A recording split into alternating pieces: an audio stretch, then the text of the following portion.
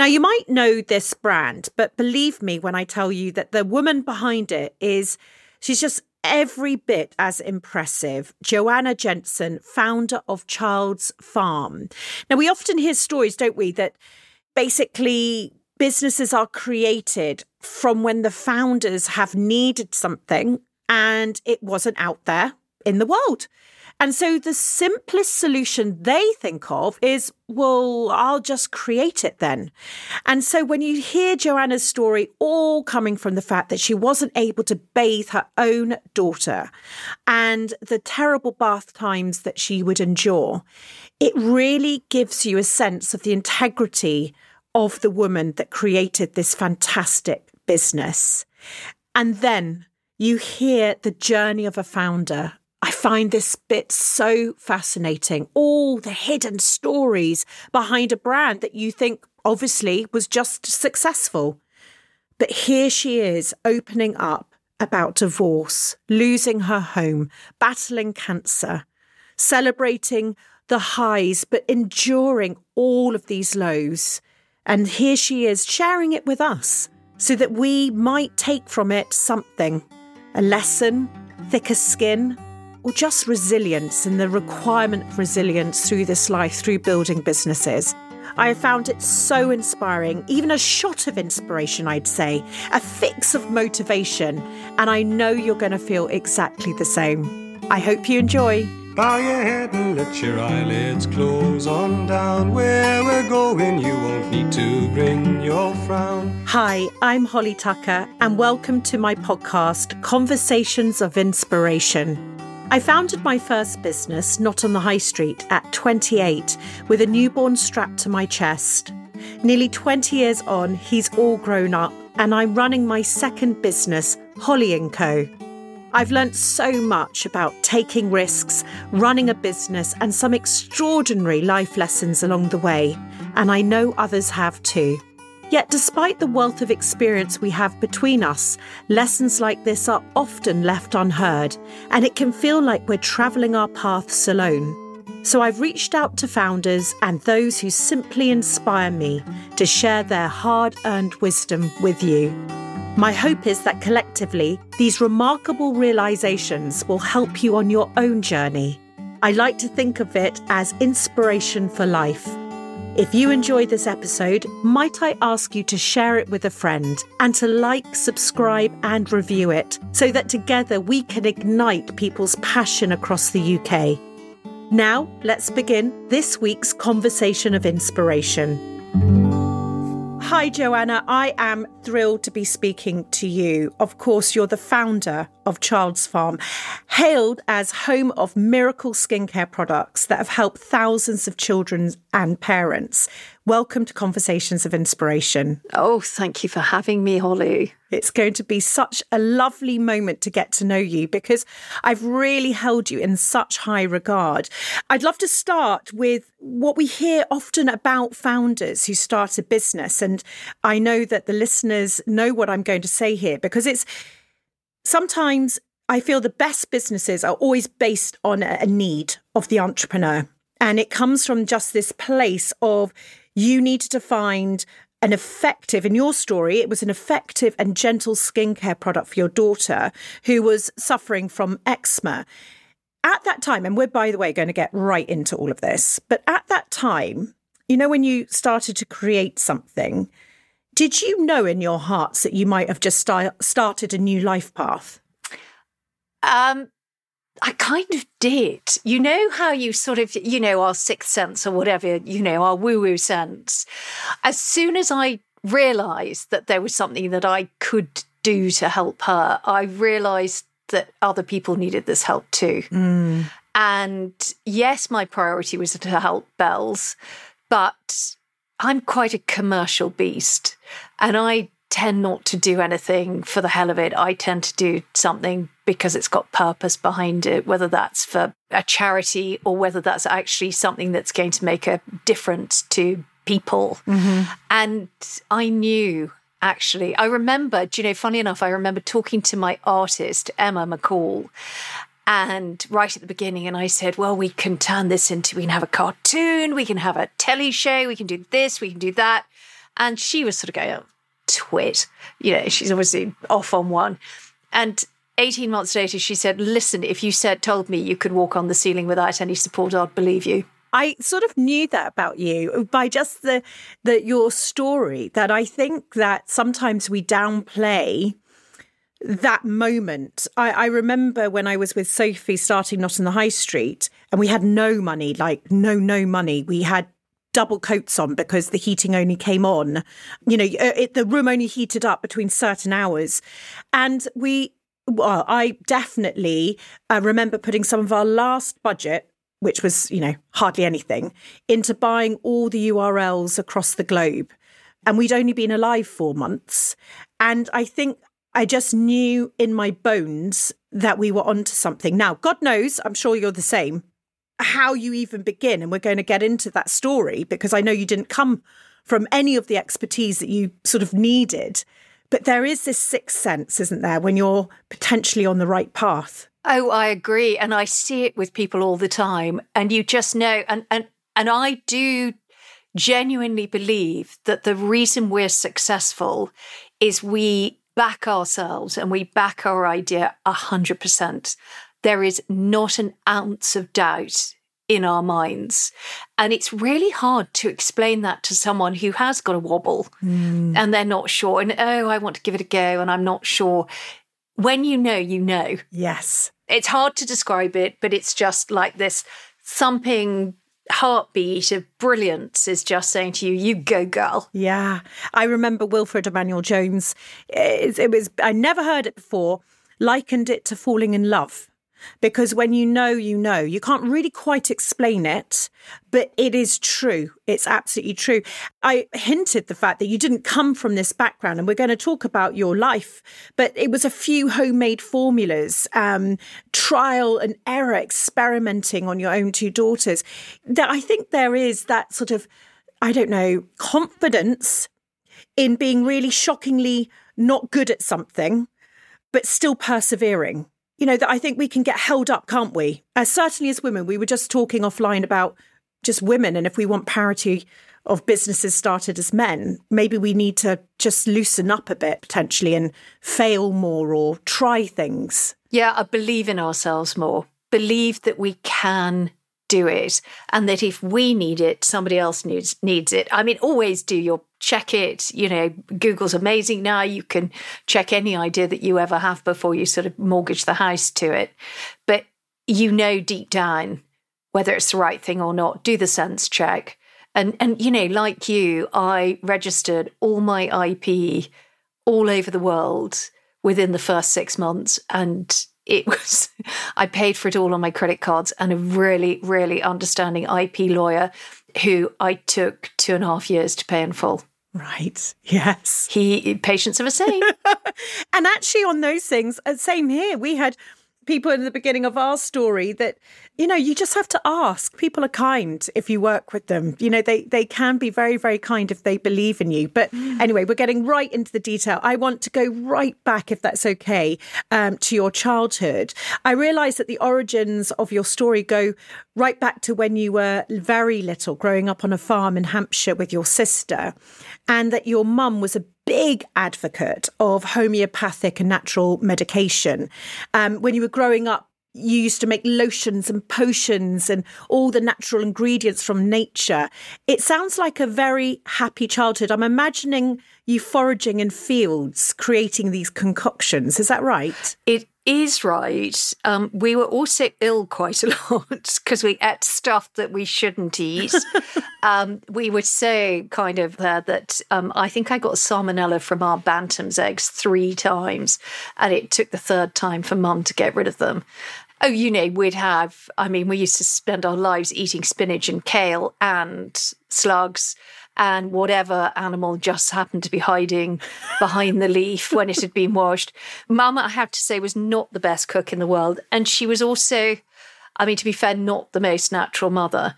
She was so far ahead of her time when it came to naturally derived, organic food. We had a poster in the kitchen which had all the different food groups, and we had to have something from all of those 5 groups every day. I mean, we were the only people I knew that had brown spaghetti. Yes. And, she was really out there. But also for her, it was tough because it was in the early 70s. Mum got divorced and nobody got divorced then. So it was, she was trying to bring us up on her own at the same time as reschooling herself and going from being a nurse to being a health visitor. She wasn't the greatest coper at that. And we were, to a certain extent, latchkey kids. And I strongly believe, and so does my sister actually, that that's made us the people that we are. Because we had to be self-reliant from a very, very early age. And Mum was ill when I was in my early teens, and my sister's a couple of years older than me. Mum was ill for 2 to 3 years. And we had to do everything. We had to haggle for the oil. She had a little bell she'd ring in her bedroom when she wanted something. And it was quite tough. I think it was tough for everyone, but we learned how to haggle. We learnt how to get the best deal, and we learnt how to cook, clean and bottle wash, basically. Yeah. Because we had to. And this idea of her being before her time, did you appreciate it at the time? Did you know that she was right, or did you resent it in a way? Do you know, we didn't appreciate the food because she was such a shocking cook. I can imagine brown pasta or kale and slugs. Do you know what I mean? Like, it's hard at the best of times, let alone then it's... Yeah, I know. She didn't believe in using any form of salt or seasoning in her food. And we would, you would have chicken soup for Saturday lunch. And if you didn't eat it, you'd have it for Saturday supper. And then you would have it for Sunday lunch. And it kept coming back until you ate it.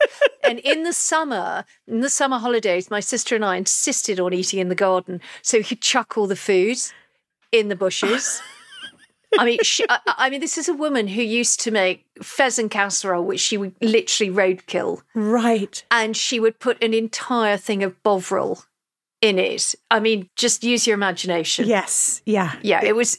We lived off tomatoes, really. Yeah. A lot of tomatoes. Tomatoes.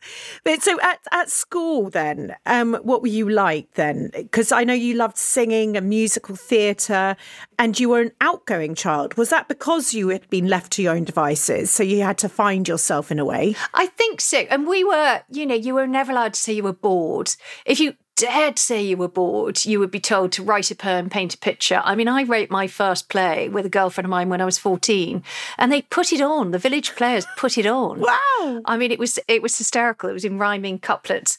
And I mean, looking back on it now, I mean, God, they were kind. I did everything. I had a go at everything. And I think that's because I couldn't sit still. I was a busy person. And if I enjoyed doing something, I'd give it my all. If I didn't, maths, I would swerve it, leave. And so when it came to my 6th form, I was itching to get out there. I was itching to do something. I found it was really restrictive. I went to a school in Dorset, and on a Saturday, if you didn't have a match, you weren't allowed to go into Wimborne, which was the nearest town. And I thought that was ridiculous. I just thought, and I'd say, but why? I've got nothing on this afternoon. Can't I go into town? I mean, I was the person that was always nicked for smoking and, going into Waitrose and buying a bottle of gin. I wasn't I didn't cover my tracks very well, but I was very open when I thought something was nonsense. Yeah, yeah. And so I was always pushing, and because Mum there weren't any real boundaries at home. And, we were told by her, if you want something, just go and do it.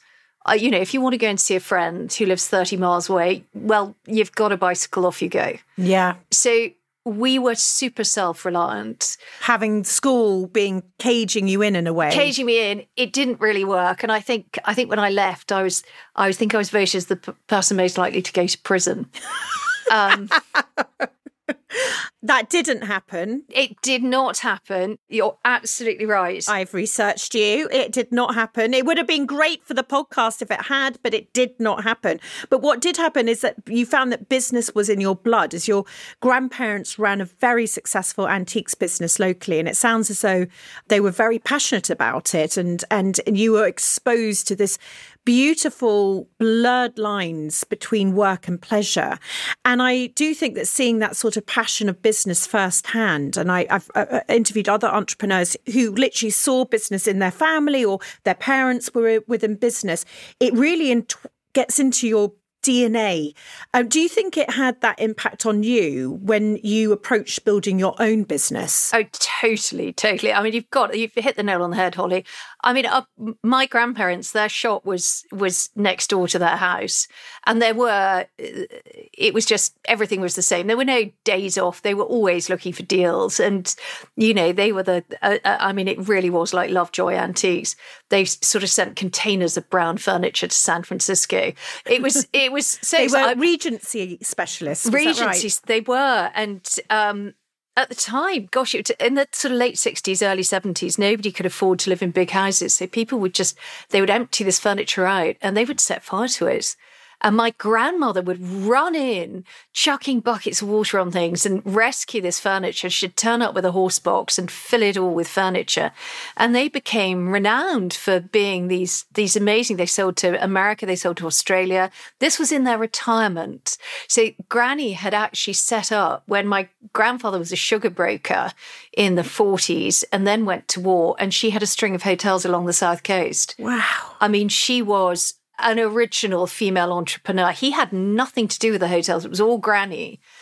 So we from a very early age, we were just told that if you wanted something, you did it. I flogged, you remember that stuff, Fimo, that you used to make little animals out of? Yeah, I love Fimo. Well, I used to make pigs, and I used to make little punk pigs, little tiny things, and I'd make them and I'd sell them in their shop. And, all the grannies would come and buy them and give them to their grandchildren. It was an absolute racket. And it was, my first jobs were French polishing for them. And, if we wanted something, you'd sort of say Clothkits was the sort of place to go at the time, and Liberty to get that sort of skirt that you'd sew the seam up on. If we wanted something new, we had to earn the money to pay for it. And I think it was the most, compared to some of my friends, it was a little harsh, but my goodness, it stood me in fantastic stead. So I think for me, running a business or working in a business, which, it invades your entire life, is perfectly normal. Yes, absolutely. And one of the things that we tried to do when we started Holly & Co was even change the language, not lifestyle business, not an SME, as if, the government was talking about something, how awful. We started using the phrase a good life business, ultimately a business within your life, and it's a good life. It's both sides of things. And I think so much of our language hasn't sort of adapted yet to really understanding what it's like to run a business. I was interested to hear you weren't very good at math, because before you didn't like it. You didn't actually say you weren't good at it, because before any of that, you took your first job before your business as an interior designer before starting a career in investment banking in Hong Kong and London. What was that time of your life like? And what did you take from it that you were able to carry forward? Because it must have been a bit of a shift from the countryside going into investment banking in Hong Kong. Oh, God, totally. I mean, the catalyst was, like most things in my life, was my mother. I got my A-level results and they were atrocious. I got 2 Bs and an N, which I'm not sure the sound, not quite nearly there. I've never had anyone with an N. I had an E.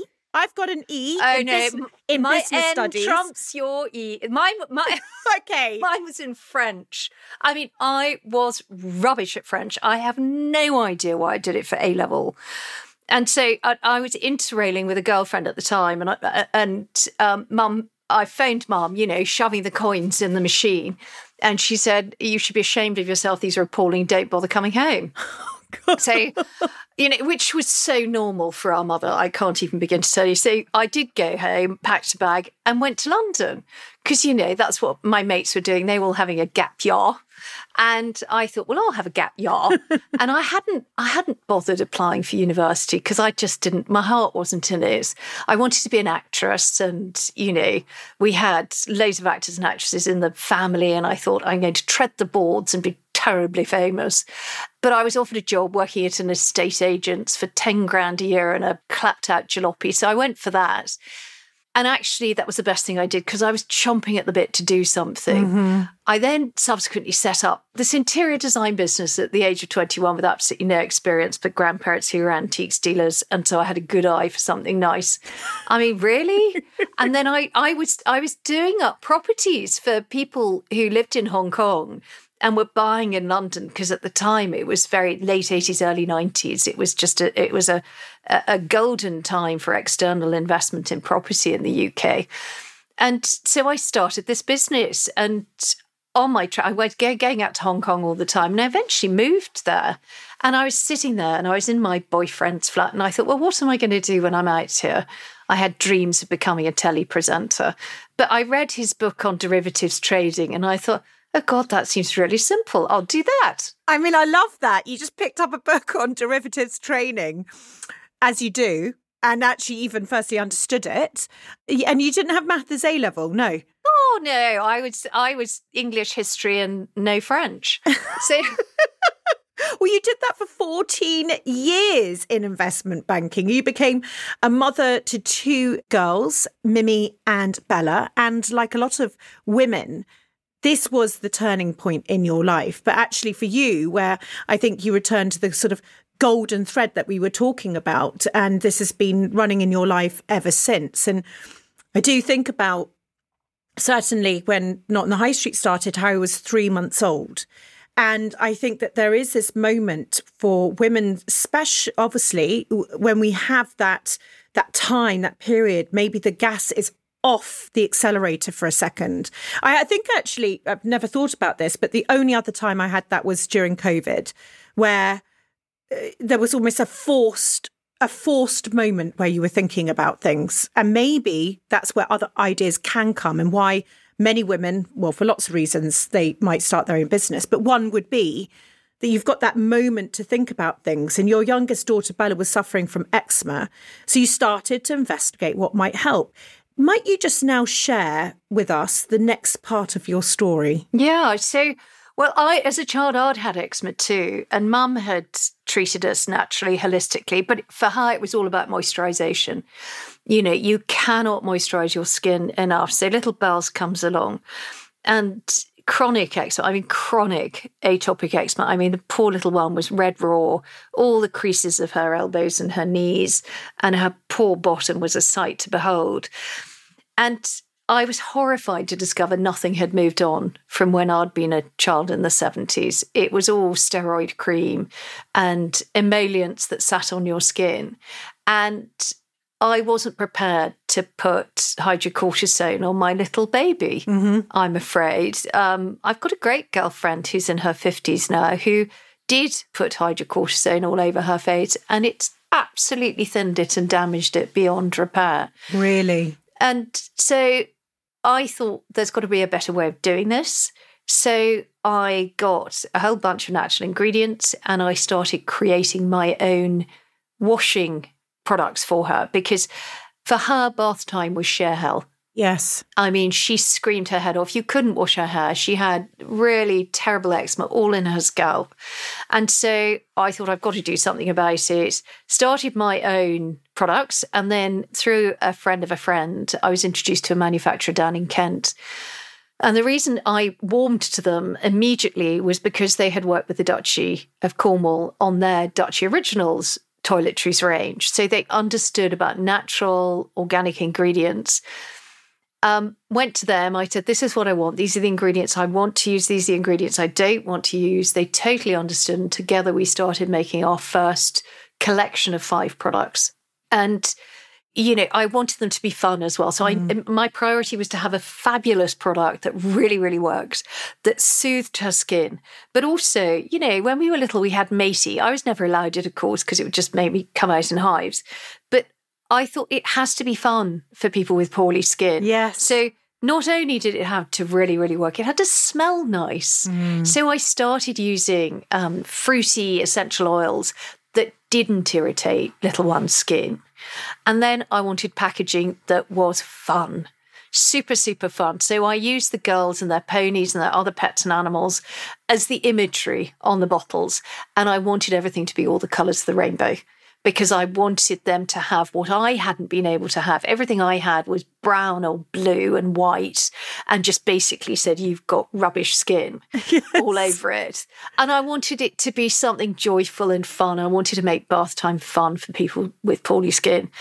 And I remember giving Bells her first bath. She'd never had a bubble bath. And I gave her her first bath, and I poured some stuff in and the bubbles came out, and she tentatively got in and she said, oh, mummy, it's not owie. Oh. And honestly, it was that kind of punch the air yes moment. But at the same time, I just thought, okay, we're going to do this. And I got a load of my friends. I went to her kids' schools. I handed out samples of these products and I gave them all a questionnaire and said, tell me what you really think. And people whose children did have eczema kept coming back to me and saying, this is unbelievable. My child's eczema has completely cleared up. What have you put in this stuff? And that's when I really realised I was onto something. And with the support of people like an amazing buyer at Waitrose, Andrea was utterly committed to the products. Pushed me to go and do clinical trials, which of course I had no money for. I mean, you know exactly what it's like. I had super glue and spit to pay for things. Yeah.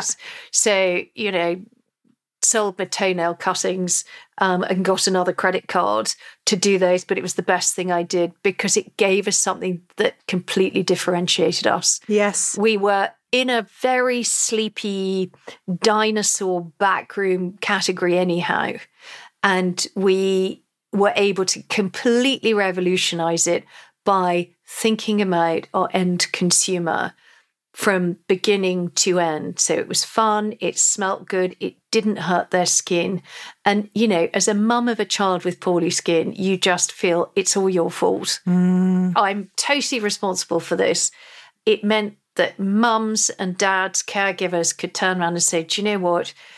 Thank the Lord. Yeah. Little Jemima's going to sleep through the night now. That's worth everything. And I wanted it to be affordable. Yeah. There was no point. I mean, I tried stuff for Bells and it was sort of 20, 30 quid and I wouldn't have used it on the horses. Yeah. Whereas I felt, how much was I prepared to say, this was my market testing. How much am I prepared to spend on my children? And I thought 4 quid. That's how much I'm prepared to spend on my children. I didn't want it to be a medicine price. I wanted it to be an everyday price. I know there's 99% of life that's unshared with the rest of the world, but every second of every day behind what we post on social media, real life is happening. And in recent years, you'll have had your own experiences of darkness, maybe holding a friend's hand as their tears spilled, alongside the happier milestones of life like birthdays and anniversaries. You would have wanted to show your deep love for a friend maybe experiencing grief, or to share that small reminder that you know today is the day of their 3rd round of IVF. I'm sure, like me, you'll have your notes in your diary that mark those days we don't celebrate publicly, but that are just as important to us. I also know that you care deeply and want to show this to those closest to you. So do I. And yet, as I looked around at a way to do that through thoughtful gifting, the landscape was bleak. So I've created a place that brings all of these things together, carefully curated and handpicked by me, to offer handcrafted, meaningful finds from the UK's best small businesses, giving you a way to connect with those you love and show that none of us are doing this alone. Not only that, but we're passionate about helping women to be the fullest versions of themselves. So we'll continue to provide inspiration, ideas and advice to help you fly. Head over to holly.co to find out more. Now, back to our conversation of inspiration. It's incredible, isn't it, that actually these ideas, these brands are being born from such a pure place. And I think a lot of us who are listening can think of brands that are born from that pure place. And they always come with sort of a halo effect around them, that you sort of know that there's a founder behind it with a heart and soul and children and all these sorts of things. But the early days, if you didn't have that experience, must have been tough. Like you just said, you couldn't afford the clinical trials, all those sorts of things. You had the first manufacturers, but I'm sure that grew. What were some of your growing pains? Did you always think it was going to work, or did you have the ups and downs like all of us? I knew it was going to work. And I know, you get this though, Holly. Yes. You just know. And it's not arrogance. It's just, as you say, it's like, you're in love. Mm-hmm. It is just, The biggest issue for me was cash, because I had completely misjudged how much it would cost to manufacture products, how much, containers would be, minimum order quantities, all the risks associated with, you couldn't just make 100 units. You had to make 1,000 of everything. Yes. And so suddenly all your cash was tied up in stock.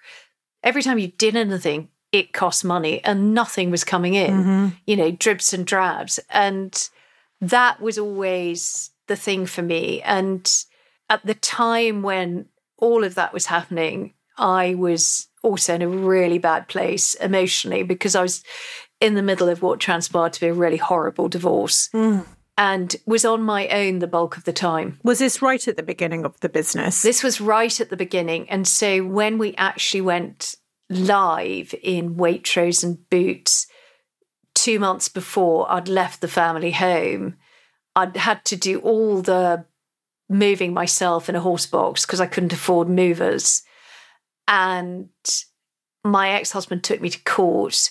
I had literally no money. I could not get cash out of the cash machine. There was nothing. Everything I was buying and paying for was on tick. And, we moved into, funny enough, the house we're still in now, that was, I got it cheap because it wasn't in particularly good nick. And I don't know. I think there's that something inside you says, I've got to keep going. Tough though, huh? Yeah. And then eventually... I mean, how many times you must have thought about giving, how much you could actually cope with. I'm just a pause in that conversation. It's quite amazing. How much did you think you could cope with? Did you know that this... Sometimes our businesses, and I know I speak from personal experience, not necessarily going through what you've been through, as I know your story goes even into darker times, but sometimes our businesses, our dreams, that vision that you had is a life raft through the choppiest of personal issues that we might go through. But it's at least ours that we can hold on to. I mean, I was failing. I felt I was failing everywhere, but my business, I wasn't failing. And the business had to succeed. It's like I'd gambled everything on black. I mean, our entire lives, mine and the children, were just completely linked to this business in every way. And because everything outside of the business had basically gone to hell in a handbasket. And so it was the one sparkle of light, of joy. And the more I worked, the less I thought about anything else. Mm-hmm. I think if I'd stopped and taken stock, I remember the weekends, occasionally the girls would go and stay with their father, which was utterly heartbreaking because at the time, they just didn't want to go. I'm pleased to say the relationship is completely mended now. They didn't want to go and they would leave and I'd just be in floods of tears and I'd get my poor dogs and I would walk and walk and walk and I would walk for 6, 7, 8 hours and then come back and all this time be literally in despair. But because I was walking, I was doing something. One foot in front of the other. One foot in front of the other. And, I'd come back. Exhausted. One night, I couldn't find the car. Slightly orcs and no phone signal, no nothing. One of the dogs had run off after a rabbit and I just thought, oh, well done. This is brilliant. And I'd literally come home, eventually got home and just went straight to bed and woke up the next morning. And when you wake up and you think it's that awful thing after you've broken up with someone and you wake up in the morning and it's getting better and then you suddenly remember and there's that heavy, it's like someone sitting on your chest and they're wringing your heart. But it did get better. It did get better. And I spent hours doing our family tree as well because, went on to one of those website things. I just thought, I want to find reasons to believe in myself. It was just potty, but it kept me going. It's not for everyone. I mean, and I wouldn't advocate doing anything that I did. Yeah. And can I ask, at that time, was this the same period of time that you also became poorly yourself? Yeah. It all kind of hit. It was, I had a investor pull out in April. I had to be out of our home in May. We'd sold it. We went live with our cartoon and going into Waitrose and Boots in June. All the way through this, I was in quite considerable pain, but I just kept on thinking, oh, it's fine, it's fine, it's fine. And then then my ex-husband took me to court in July, which was just that was just so bizarre and just a hideous time in my life. And that was I was doing really well, I felt, until then. And then he started staying things in court and I just started hyperventilating and I sort of completely lost it. Fortunately, my solicitor, who I had no money to pay, my solicitor had actually got a barrister who would work for me for nothing because I'd said I'd do my own. And she said, no, you're not. And I just kept on saying, I just really don't feel great. I don't feel great. And in the August, some new investors came on board who were amazing. And I went to a meeting with one of them and I said, do you mind, I was in London, I said, do you mind just dropping me off from the taxi here? I've really got to go and see my doctor.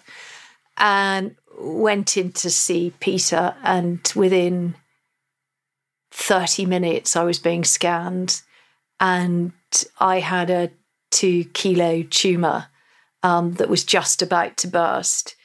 And when it was operated on, sort of 24 hours later, they said, you would have just popped a couple of paracetamol and gone back to bed and not woken up.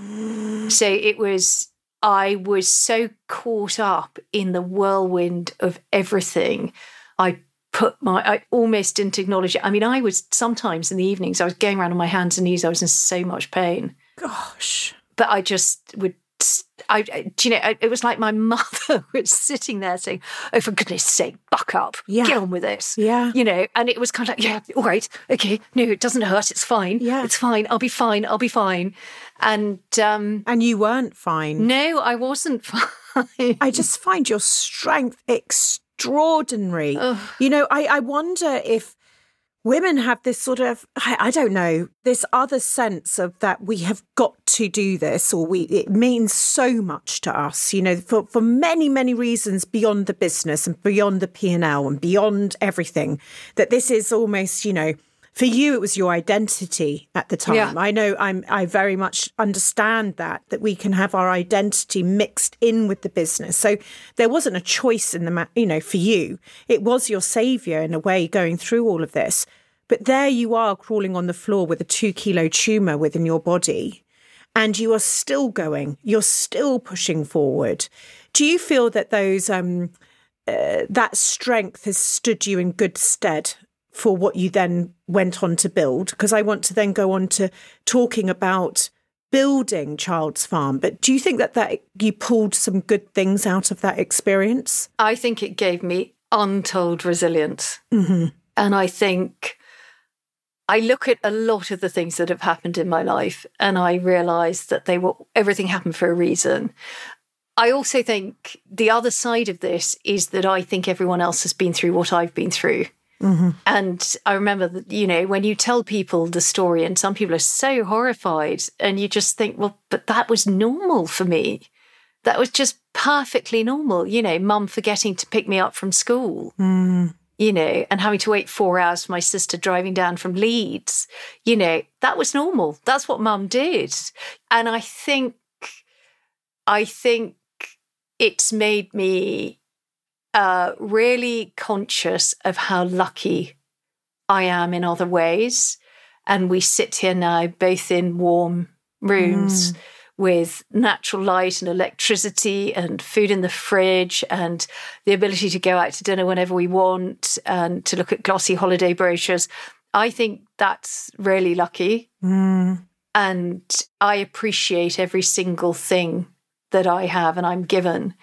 But it has also made me a bit of a taskmaster when I employed people. Right. Because I expected people to have the same high standards as me. Yes. I expected people to work at the pace that I worked. I expect people to do things the way that I did it. And that was a massive learning curve, especially having worked in the city for so many years, where actually you are surrounded by incredibly talented people. And it was a bit of a shock to me that, I remember one of my shareholders saying to me, you will be quite surprised when if their contract says they finish at 5, they will go home at 5. And I sort of looked at him and I said, why? Why would you go home at 5? You go home when you finished. And he just burst out laughing. Yeah. And he said, yeah, you'll see. You'll see. I mean, if we go back to this part where you're employing people now because of your growth, it's the business basically was experiencing this crazy strong growth. But of course, that takes money. And I know that you mentioned, you sold, I think you mentioned your toenail clippings. It was actually, you sold your jewelry, you took on credit cards, you let out rooms in your home before you raised several rounds of money. And in 2017-18, your baby moisturizer was hailed as a miracle cream. And you had all this press coverage was rolling in and you were basically struggling to produce enough stock to meet demand because the demand was catastrophically incredible. How did you navigate scaling? Because you spoke about employing people, which obviously meant that your business was growing. And it's a problem that's a good problem, isn't it? There's many people, that's what they want. They want to scale their businesses.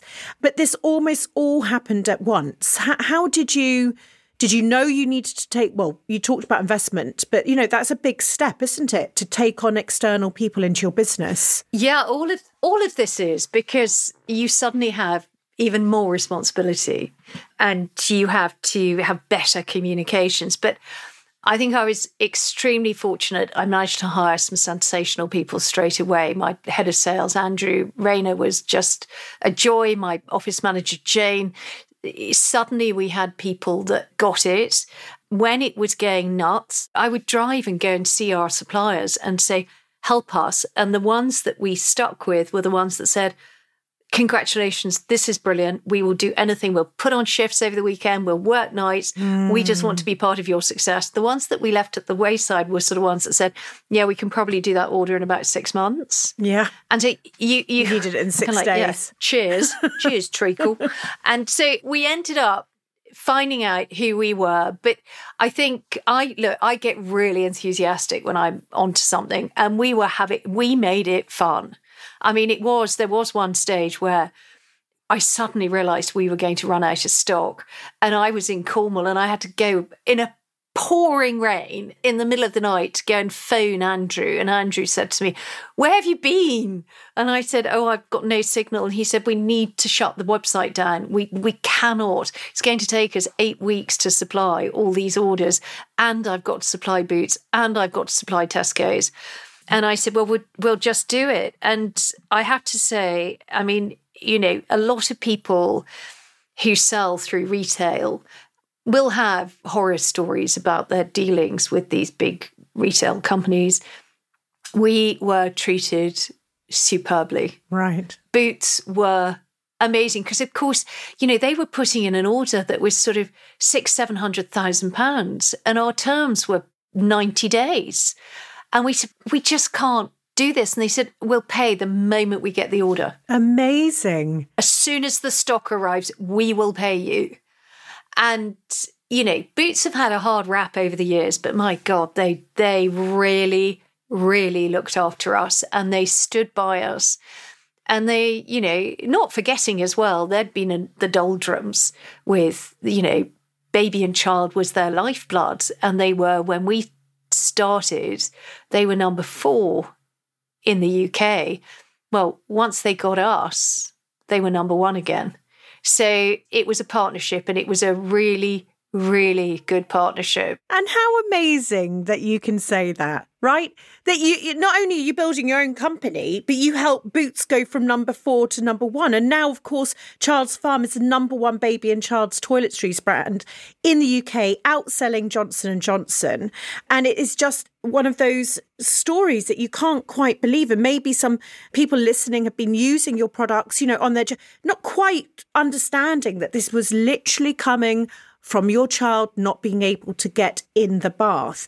Talking about your family and when you're talking about your mother, and your mother is coming up in this story quite a bit. I don't think she might have felt guilt from what you're talking to me about. But a lot of women building businesses are held back by a lot, societal, but also within ourselves.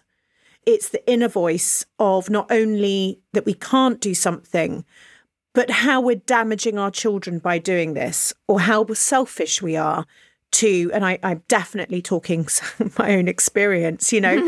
Definitely, why was the business as important as my child? Not really, but it was as much time was being spent, and more time was being spent on the business than with my child. And, he was 3 months old when I started. He's 19 now. And I started all over again. What is that relationship with guilt and those things that hold us back in your experience? I think we're still expected to be mothers, parents, before we're everything else. And we're more capable than that, far more capable than that. And I am so proud that my children have seen what I've done. And I've tried to be the best mother I can to them. I mean, there have been times where I have missed things and I've been absolutely livid. And I'm so thrilled now I've got the time to just really annoy them by turning up to everything. But what I have shown them is what it's like to be a female in business. And I don't think they are frightened of doing anything in their lives. I know I have been a fantastic example to them. And I know by what they talk about and what they want to do in their lives, they're not thinking they're being held back for anything. The only thing that they think is going to hold them back is the fact that maybe they're just not very good at something. But they're both incredibly passionate. They both have got ideas to be hugely successful. And go them. And yeah. I just can't wait to do something with one or both of them and do it as a kind of partnership and have fun together and get them to pick my brains and, be told yet again, oh, mummy, you've no idea. I've got, okay, done. No, absolutely none at all. That's me. But it's really interesting having seen how we were brought up by mum. There are certain things, my girls are pretty independent. And they get stuff done, but my God, I love them. And I show them every day how much I love them and tell them every day how much I love them. I don't think my mother has ever turned around to me and said, I love you. It's amazing, isn't it, that you can be eaten up by that. If you think about what you've shared with us, so beautifully shared with us, and so many people will be resonating with your words as well, that you could have been eaten up by that. You could have been a victim. A lot of the things that you've described here, you could have played that card maybe rightfully so for a while, maybe got caught in that victimhood trap. But you've done the opposite. You've done the opposite. Yeah, to what end? Being a victim's boring, isn't it? It's really dull. Poor me. Oh, come on. Poor me is somebody in Ukraine. But you can then be safe, right? Poor me, and you're safe, aren't you, from the world? But are you? You're just, you're cosseting yourself in self-pity. I look, again, I've got a great friend who lives in Ukraine. And I look at her and I think, you go, girl, because she's highly intelligent, super, super successful. She's lost absolutely everything. And her resilience is amazing. And you look at hotspots around the world now, families in my village who are working 6-7 jobs a night, who are, stacking shelves overnight. They just get on with it. And maybe it is a terribly British trait. I hope we don't lose it because, COVID has made us a little bit wishy-washy, I think, and our backbones are not as robust as they should be. But I think this pick yourself up, brush yourself down is what makes this such a nation of successful entrepreneurs. I really do. What a great, great moment there, just to remember that and just to think about that. I want to just change the subject, if I may, because part of what I think makes Childs Farm so special are the values that run at the very heart of that brand and the determination that make a difference in families' lives. And you've been doing this with obviously countless children and parents up and down the country. But in 2020, you launched Farmology, a range of adult body care. You've also donated £1 million worth of products to the NHS frontline workers during COVID. And I know that Childs Farm has been a leader in sustainability as well as sales, from reducing plastic to introducing refills.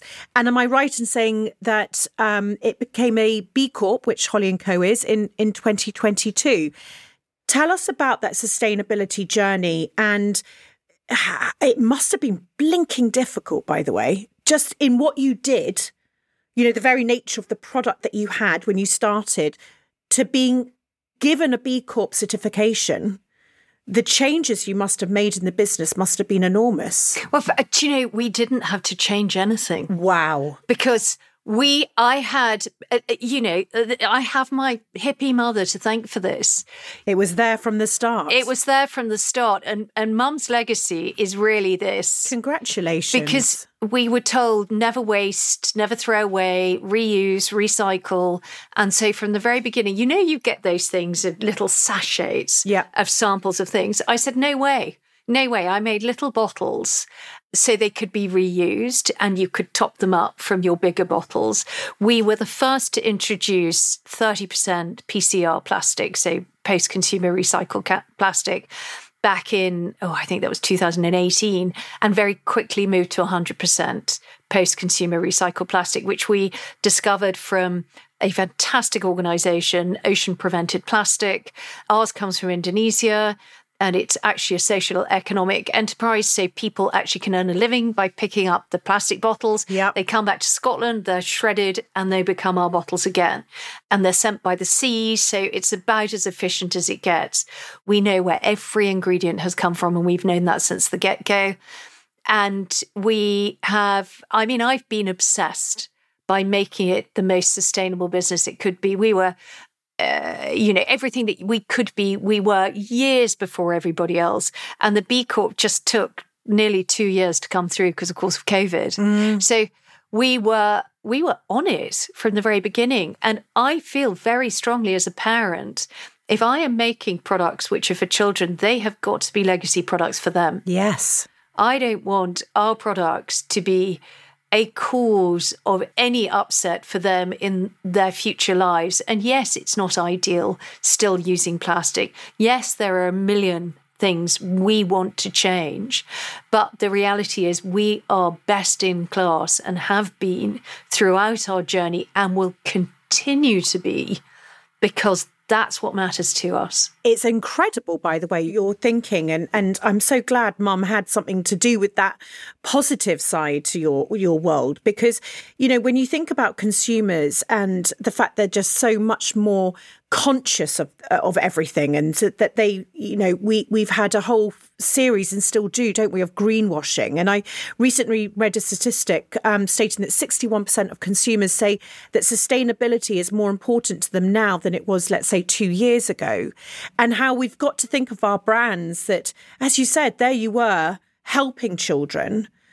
You couldn't have been, but people did, and people do, throw plastic in the landfill at exactly the same time for, you know, the planet that they're going to grow up on. Do you think that this is just going to continue to be part of brand development, and that we will now expect this from a brand? Oh, we have to. And we as consumers have to be vocal about not accepting anything less than best in class. And I think, you know, B Corp itself is a fantastic way of recognising brands that have gone that extra mile.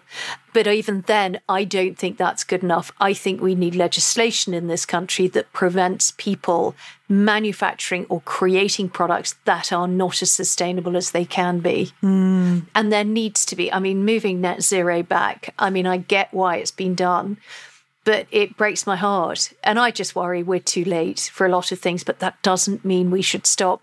And what I say to everyone is, you know, you don't have to be like me and have about 20 bins in your kitchen and recycle absolutely everything. But if you just took it upon yourself to take one thing that you use a month and say, right, this month we're going to recycle that as much as we can, and then something else the next month, the difference is profound. So one small change can make an enormous difference to our waste and how we waste things. Everything from putting your bread in the freezer, slice it, put it in the freezer and take it when you need it. It's better for you as well. Every week, I hand this part of the podcast over to our brilliant partners at Dell Technologies. Dell Technologies are committed to empowering all small business owners with the tools and the technology to connect, collaborate, and lift each other up through Dell Women's Entrepreneur Network, or DWEN for short. Launched in 2009, DWEN is an online community designed to connect women entrepreneurs globally, offering clever learning resources and access to the kind of technology that really supports business growth. Since its inception, DWEN has positively impacted over 91,000 women in business. With multiple events every month, DWEN gives women access to Dell Tech advisors, as well as the chance to engage with women at all stages of their business journey for free. There's nothing to lose and everything to gain. To find out more about DWEN and how to sign up, head to dwen.com. Now, back to our conversation of inspiration.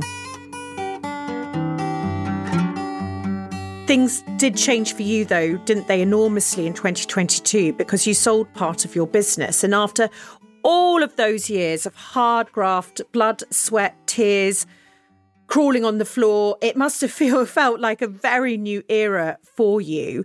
And you're a huge advocate for women in business. And I know that you're working with female-founded brands by means of mentorship and investment. Tell me about this new chapter and why that has become important to you. Well, the heat's off now.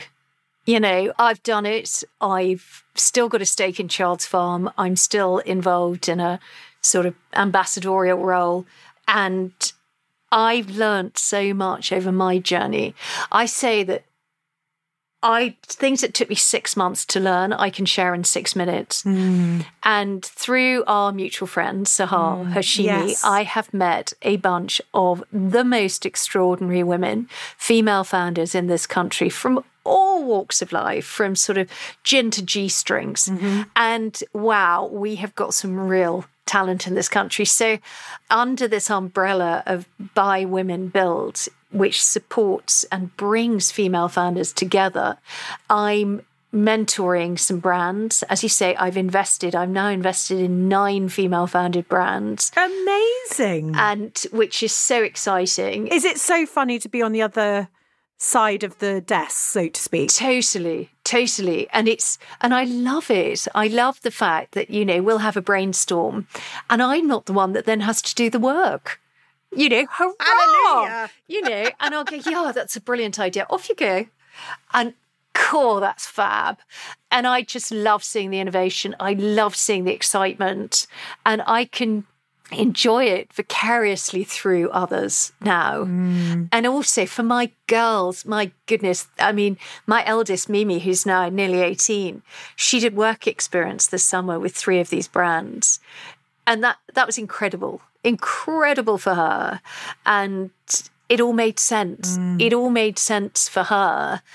And it all made sense for me. And I thought, this is just, I'm doing things I love, absolutely love now. And I would encourage all of your listeners to hop onto the bywomenbuilt.com website and check out a myriad of fabulous female-founded brands, because not all of us can invest in female-founded brands who, as you know, Holly, they get about 2% of the venture capital funding in this country, but we can all, as consumers, choose to purchase from them. Your statistics of Holly & Co. are just supporting that too. Yeah, absolutely. And I think when you looked at, I think a couple of years ago, the stat was 1 pence out of every pound went to female-founded businesses from VCs. And I think we can, as a sisterhood of women, support one another. It's about voting with our money. My plight is women and small businesses. Your now and Sahar's, energy is going into women. And I think we all just have this ability to just shift as CEOs of the household. We can shift our disposable income into supporting women and who are growing companies, supporting the economy, supporting the planet, supporting the young. And it's very, very easy to do. We just got to find businesses that genuinely are either run by women or support women. Because, maybe I'm a bit biased here, but I do believe in women doing the right thing. Totally. And if you have a woman leader, I do believe that they are doing the right thing. And certainly this interview is a complete showcase of that. Because if you think about what you were doing, where it started, where it's gone, and now after all of that, you're going to give all your advice to women. And my goodness, how lucky they are. I could talk to you for hours. Just absolutely fascinating. I end all of these interviews with an analogy that, and certainly yours has been, that this business journey of ours is a complete roller coaster. I'm wondering what you would say in your cart where your stomach is turning and you're right at the bottom of that roller coaster. What would be that moment? That was an investor in 2014 pulling out 4 days before. How disgusting. The money was due to hit the bank account. I mean, and I had 2 weeks left in my home before I had to move. How shocking. It was badly done, and he didn't even telephone me. He got someone else to telephone me. 4 days to go. Weak, man. 4 days to go. And I know from many, many rounds of investment that 4 days before the money goes in, all the paperwork has been done. Like you're far, far down the line. You're basically a second from the finish line. So this isn't that there was, that's a shocking behaviour. And I got the phone call.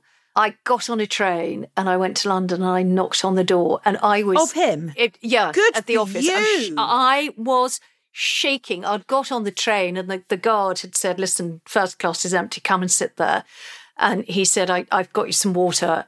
Are you all right? And I couldn't talk. I was so, because it wasn't just that. It was, the divorce. It was everything. Yes. And I got there and he said, I'll do a conference call with you to one of the retailers that I was going into. And we got this call up and running. And the first thing he said was, right, I've just pulled out of investing in Joanna's business and she's skint, so I don't think she can make this listing. Had I had a knife in my hand at that moment. Oh, my goodness. Just honestly, can I say it was these things, in hindsight, it was the best thing that ever happened. He pulled out. Did not want to walk up the business aisle with him. No, not at all. He was not what my business needed. No way. And that's what I would say to anyone. Look at that investor. Look them in the eye. Do you want to be stuck in a lift with them? Yeah. Do they speak your language? Do they breathe? Do you feel warm and fuzzy? Have a chemistry meeting and another and another and another. Don't get it wrong. And on the flip of this, I don't know the gentleman's name, but I have a few people in my world where, I definitely could never share a lift with them ever again. But they do, they're fuel in your rocket. Oh, yes. To put two fingers up, aren't they? I think we always need, I nearly branded, it's a very, very rare story, and I haven't actually told anyone else this, but I won't mention the names. I actually thought about buying a Portaloo company and branding, there's two gentlemen, branding the name of these two gentlemen on each Portaloo, and actually having their faces on the toilet paper and actually just hiring it out to festivals. It just came to me and I just thought, you know what? Thank you very much, gentlemen, because you are literally the fuel now that will keep me going, and I will prove you wrong. It's like the Calvin and Hobbes list of people that have really pissed me off. Maybe us women entrepreneurs who've been screwed over a little bit by people, we could all invest in this Portaloo company and we could all have one toilet. Oh, my goodness. Each. Do you know what I mean? And that's, yes. I mean, that would be great. Very cathartic, wouldn't it? Now, tell me, conversely, apart from us buying the Portaloo company, what would be the greatest high on that roller coaster? It was, without a shadow of a doubt, when the gorgeous Paige Sweeney shared photographs of her daughter, Evie Ray's very, very poorly hands before she started using Child's Farm and afterwards, because that Facebook post changed everything for us. So not only did we help little Evie Ray, but she just turned a small rural business into a national doer, mover, shaker, bubbly, fantastic. Took Boots from number 4 to number 1. I mean, that's quite an amazing thing. Well, this has just been a gorgeous meeting and I just have loved every single second. But you know what I'm going to ask you now is very kindly, you've taken time out of your busy schedule to write a letter to your younger self, which I don't know what it's going to hold. But I just wanted to thank you so much, Joanna, for sharing it with us today. Oh, well, thank you, Holly. Darling girl, well done.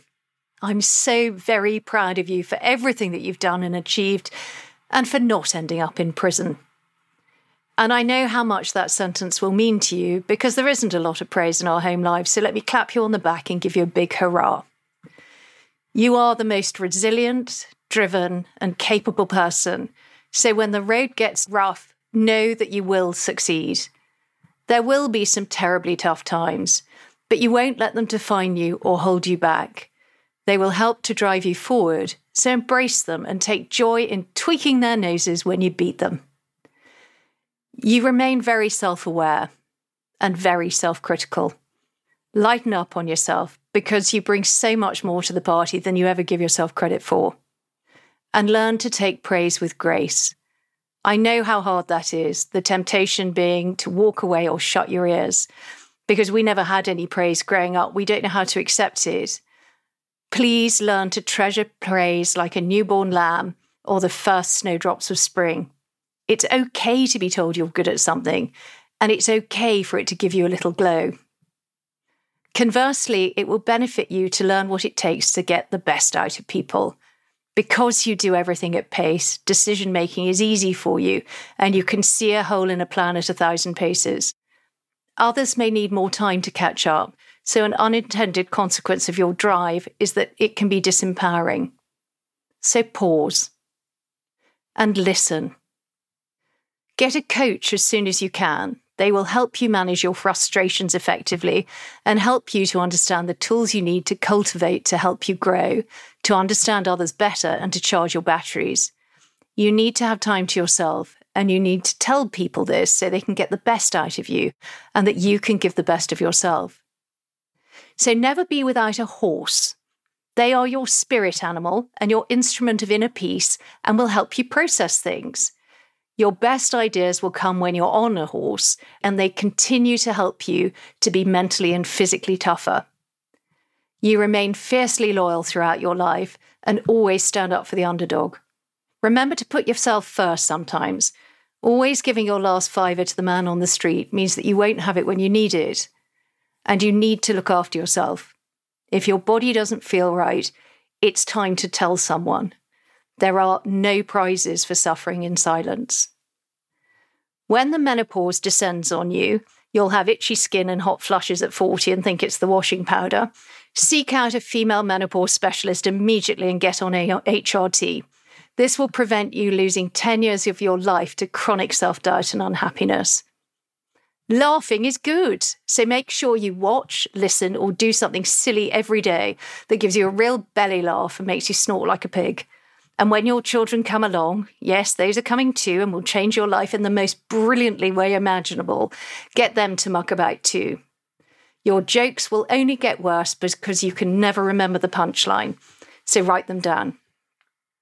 My must-have beauty tip is never to have a perm and don't ever use sun-in on your hair. Please, please heed these important warnings. Finally, when you least expect it, you will find someone who has a tower of reciprocated love for you. They will understand you better than you understand yourself, and you will find a deep and loving relationship with them that you didn't think possible. Jonathan and your gorgeous children will complete you. P.S. Be aware, your children are little versions of you, so you'd better watch out. I didn't know that you'd found love, and that makes me so happy. I listened to your story and I thought, gosh, what a lot you've gone through. And I didn't know when I'm talking to you now whether there was someone in your life, and I'm really, really happy that there is someone in your life that looks after you now. Oh, bless you. You deserve that and more. Thank you. I asked Jonathan to read this before he sent it, and he said, I love the bit at the end. I assume it's about me. So I wrote to him and I said, oh, Lord, no, sorry, that's Steve. I have an imaginary boyfriend called Steve, so every time he goes away, I say, oh, I better phone Steve, just check he's free. Oh, you're brilliant. Thank you so much for your time today. You would have helped so many people. I can't even begin to tell you, by being so open and vulnerable, one of the superpowers, I think, of women. And so I bless you for your time and your vulnerability with us. And I can't wait to maybe meet you in person. Oh, hurrah to that. Thank you, Holly. And honestly, bravo on your lovely new business. Thank you. I'm going to be on it straight after this. Thank you for joining me today. If you've enjoyed this episode, can I ask that you share it with a friend and like, subscribe and review it too, so that together we can inspire even more people to follow their dreams, to build a life they love.